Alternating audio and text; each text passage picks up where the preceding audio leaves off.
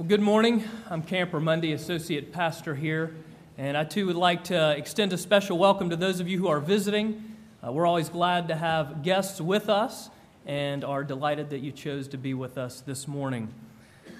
And we are nearing the end of our sermon series in the Gospel of Mark. And as was mentioned earlier, though this is Palm Sunday, today in our sermon series we actually reach the crucifixion and death of Jesus. Mark chapter 15. And then later in the week, Maundy Thursday, the Last Supper is what we will remember and celebrate, going back into chapter 14 for our Maundy Thursday service here. And then followed, of course, next Sunday with Easter, the resurrection of Jesus, Mark chapter 16. But first, this morning, we enter into the darkest moment in all of human history, the crucifixion and death of Jesus. Last week, we saw the king abandoned by his people. And this week, we'll see the king abandoned by his Father. The Son of God forsaken by God the Father. Do you know the pain of being forsaken? Have you ever been rejected, betrayed, abandoned? Have you ever felt isolated and alone? Have you ever known suffering so deep that you felt like you were suffocating? And in all of that, have you ever asked the question, where, God? Where is God in all of this? Well, our passage today speaks into that question. We come to the most excruciating place of pain in the entire Bible, which is heard in the haunting cry from the cross, often referred to as the cry of dereliction, found here in Mark as the last words that Jesus speaks before his death. My God, why have you forsaken me? This morning on our journey through Mark's gospel, we come to the foot of the cross. We witness Jesus' death, his crucifixion and death. Again, Mark chapter 15. If you're using the Pew Bible, that's found on page 852. I'll be reading verses 1 through 5 and 14 through 39. But let's go to our Lord in prayer before we hear his word. Almighty God, we come to you needing to hear your word, needing you to open your word to us and us to your word, that you would bring us into this dark story, and that in doing so you would speak the truth of the gospel deep into our hearts, that we might see and that we might believe. And we pray all of this in Jesus' name. Amen. Now hear the word of God from Mark chapter 15, beginning in verse 1. And as soon as it was morning, the chief priests held a consultation with the elders and scribes and the whole council. And they bound Jesus and led him away and delivered him over to Pilate. And Pilate asked him, Are you the king of the Jews? And he answered him, You have said so. And the chief priests accused him of many things. And Pilate again asked him, Have you no answer to make? See how many charges they bring against you? But Jesus made no further answer, so that Pilate was amazed. Verse 14. But they shouted all the more, Crucify him! Crucify him! So Pilate, wishing to satisfy the crowd, released for them Barabbas, and having scourged Jesus, he delivered him to be crucified. And the soldiers led him away inside the palace, that is, the governor's headquarters, and they called together the whole battalion. And they clothed him in a purple cloak, and twisting together a crown of thorns, they put it on him. And they began to salute him. "Hail, King of the Jews!" And they were striking his head with a reed and spitting on him and kneeling down in homage to him. And when they had mocked him, they stripped him of the purple cloak and put his own clothes on him, and they led him out to crucify him. Verse 22. And they brought him to the place called Golgotha, which means place of a skull. And they offered him wine mixed with myrrh, but he did not take it. And they crucified him and divided his garments among them, casting lots for them to decide what each should take. And it was the third hour when they crucified him. And the inscription of the charge against him read, "The King of the Jews." And with him they crucified two robbers, one on his right and one on his left. And those who passed by derided him, shaking their heads and saying, "You who would destroy the temple and rebuild it in 3 days, save yourself and come down from the cross." So also the chief priests and the scribes mocked him to one another, saying, "He saved others. He cannot save himself. Let the Christ, the King of Israel, come down now from the cross, that we may see and believe." Those who were crucified with him also reviled him. And when the 6th hour had come, there was darkness over the whole land until the 9th hour. And at the 9th hour, Jesus cried with a loud voice, "Eloi, Eloi, lama sabachthani," which means, my God, why have you forsaken me?" And some of the bystanders hearing it said, "Behold, he is calling Elijah." And someone ran and filled a sponge with sour wine, put it on a reed and gave it to him to drink, saying, "Wait, let us see whether Elijah will come to take him down." And Jesus uttered a loud cry and breathed his last. And the curtain of the temple was torn in two from top to bottom. And when the centurion who stood facing him saw that in this way he breathed his last, he said, "Truly, this man was the Son of God." And this is the word of God. Well, today, as we enter into this dark story, we're going to consider our passage in two parts. First, forsaken at the cross, and then freedom at the cross. Forsaken at the cross. Roman crucifixion was designed to be the most humiliating, excruciating, gruesome method of execution. The Romans reserved it for their worst offenders. Crucifixion was a bloody and public spectacle, one of extreme pain, often lasting for days, and ending in horrible death by either hypovolemic shock or exhaustion asphyxia. Now, Mark does not give the gory details, and neither will I. You can find a medical report detailing Roman crucifixion in the Journal of the American Medical Association. In fact, I commend it to you. 1986, March 21st, 1986. You can search by the article's title, "On the Physical Death of Jesus Christ." Again, I commend it to you, but I must warn you that it is a detailed and difficult read. Again, Mark does not give the gory details of the crucifixion.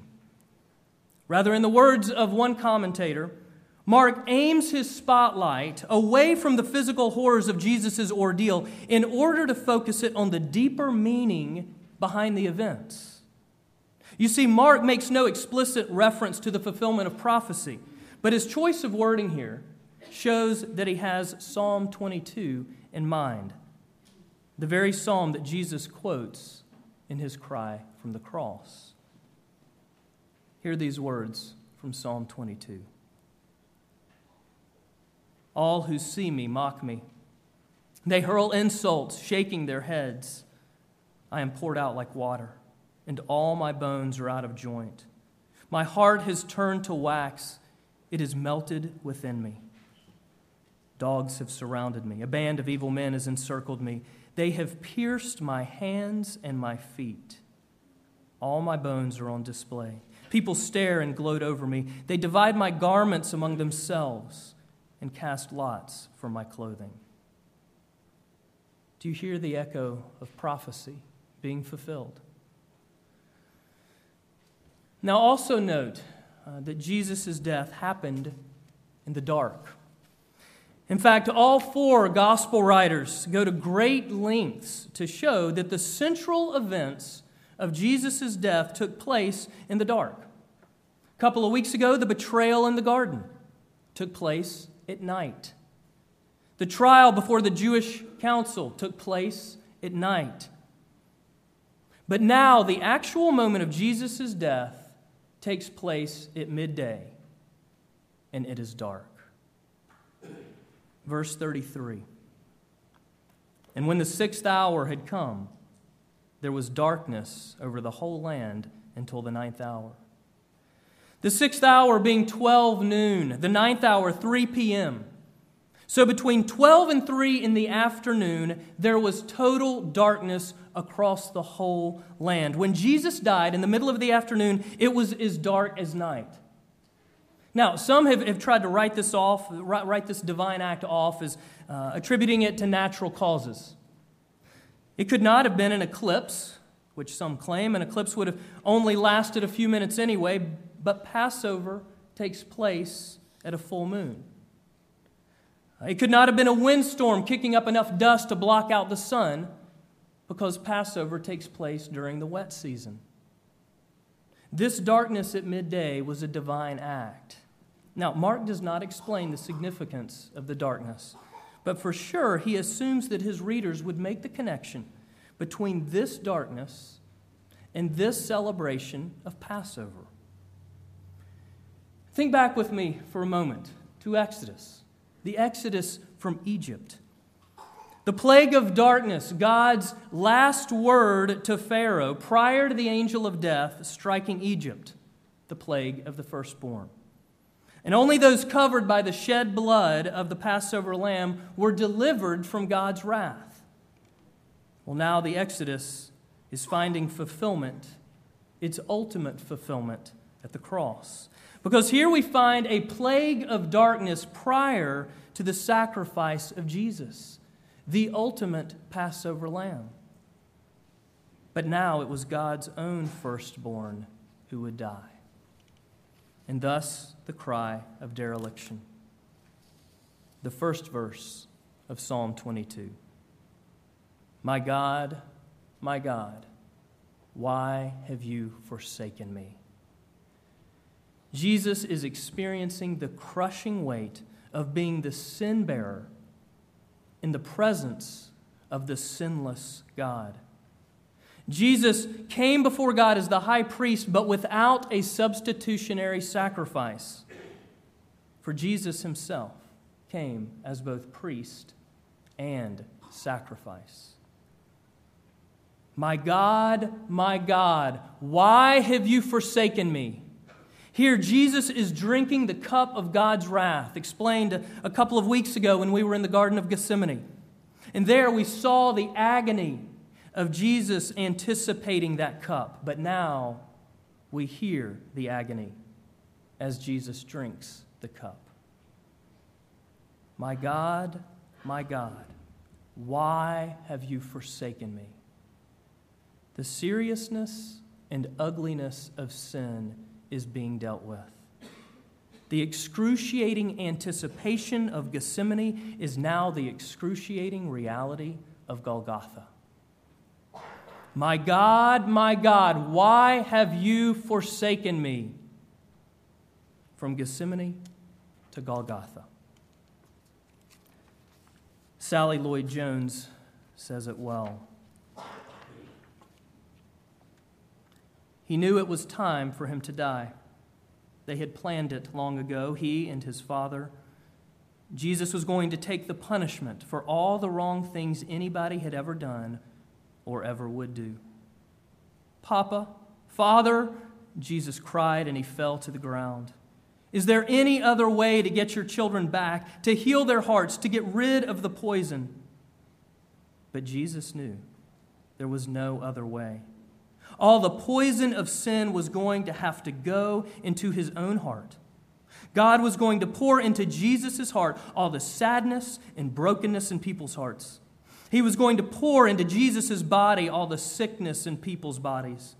God was going to have to blame His Son for everything that had gone wrong.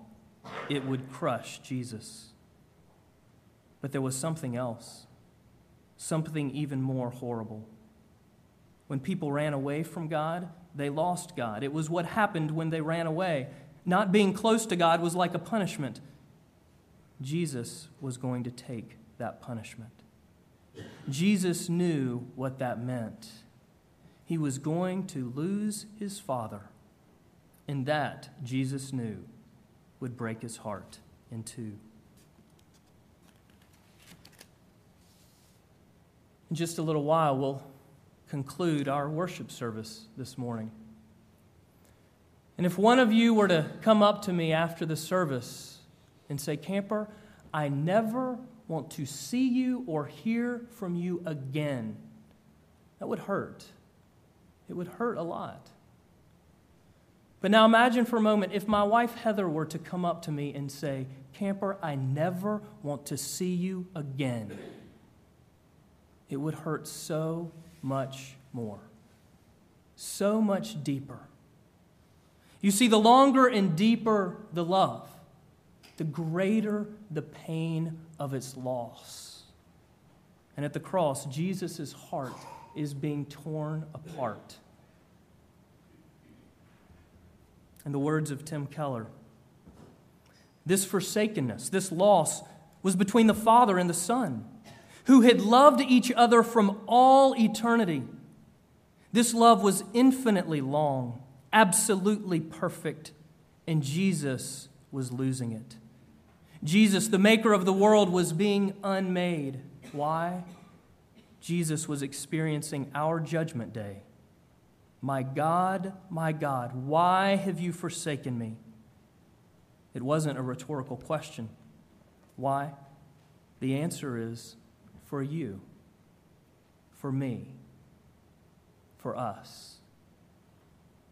Jesus was forsaken by the Father so that we would never have to be.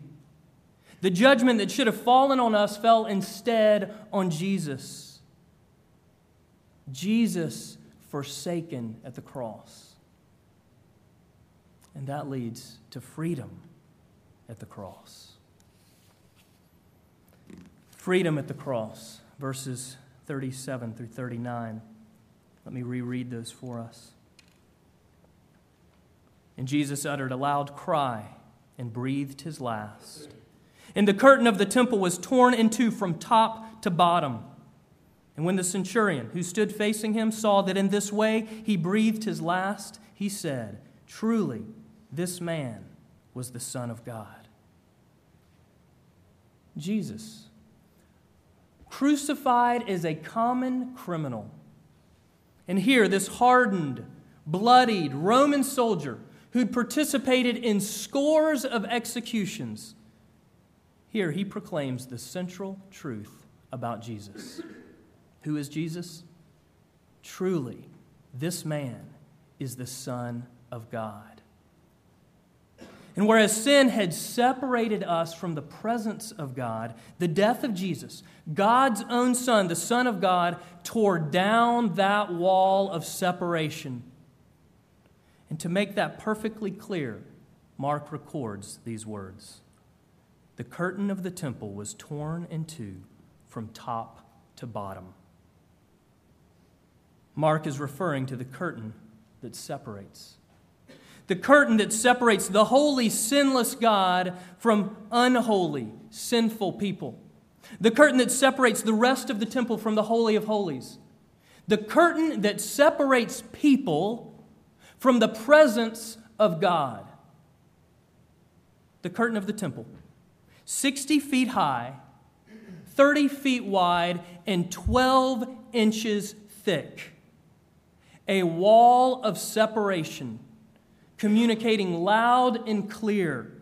It is impossible for sinful people to come into the presence of God. The Holy of Holies, the heart of the temple, the place of God's presence and glory. And only one man, the high priest, could enter there. and then only once a year on Yom Kippur, the Day of Atonement. And even then, he could only enter after an elaborate purification process, and he had to bring a blood sacrifice, an atonement for the people's sins.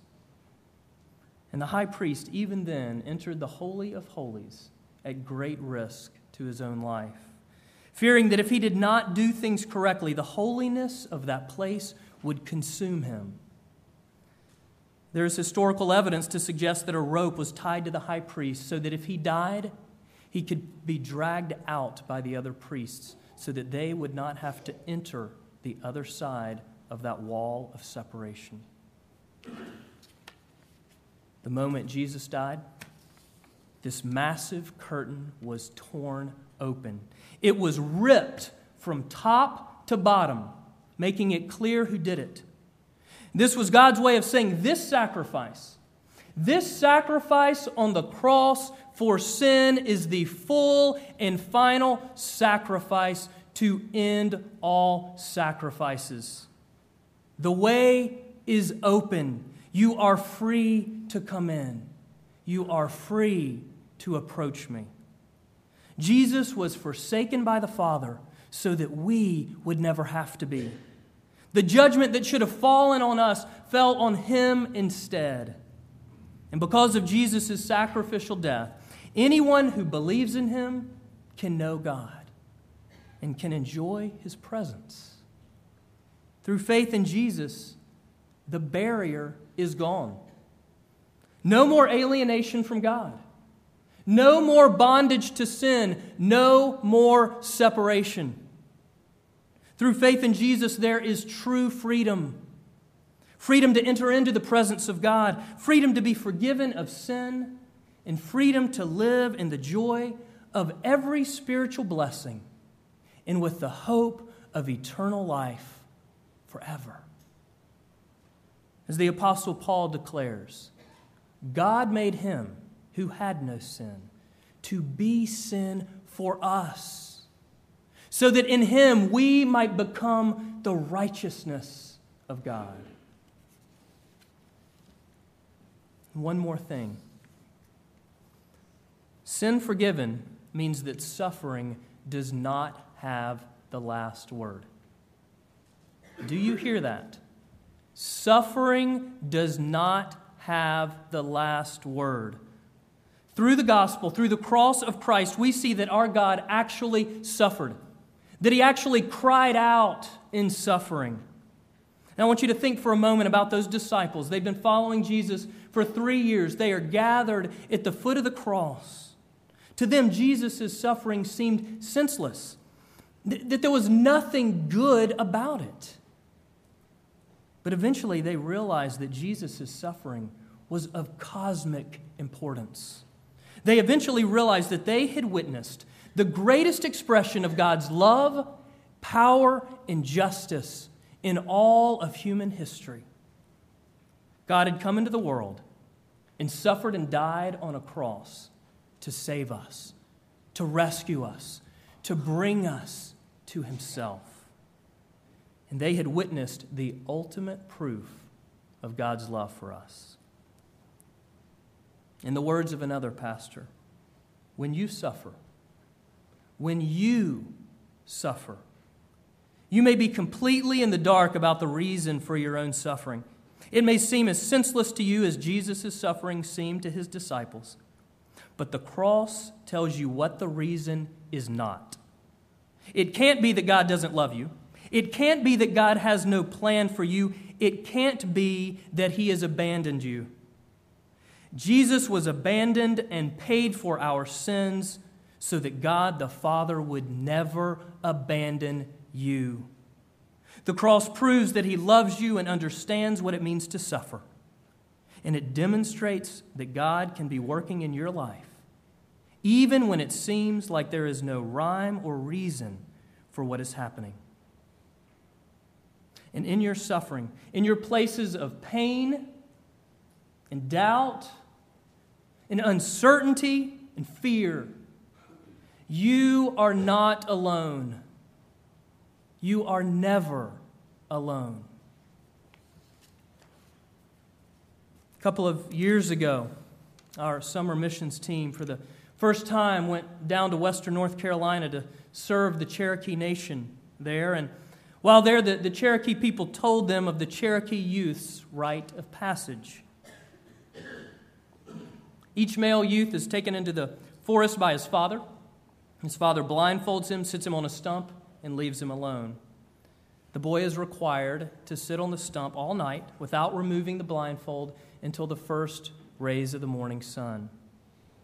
He cannot cry out for help, and should he survive, he cannot tell anyone of his experience. Now, naturally, the boy is terrified. He can hear all kinds of noises around him. Wild animals in the forest, maybe even another person might come up to hurt him. Strong winds blowing through the trees, but the boy sits still, full of fear and unable to see. Finally, after the horrific night, the sun appears and the boy removes his blindfold. And it is then that he discovers his father sitting on the stump next to him, where he has been all night keeping watch over his son and protecting him.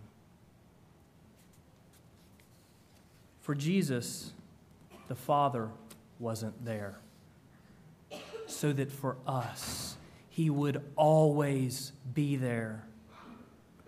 We often sit on a stump blinded by our own sin and brokenness, fearful, hurting, unable to see. But you are not alone. You are never alone. Look to the cross and hear and see God's love and God's presence.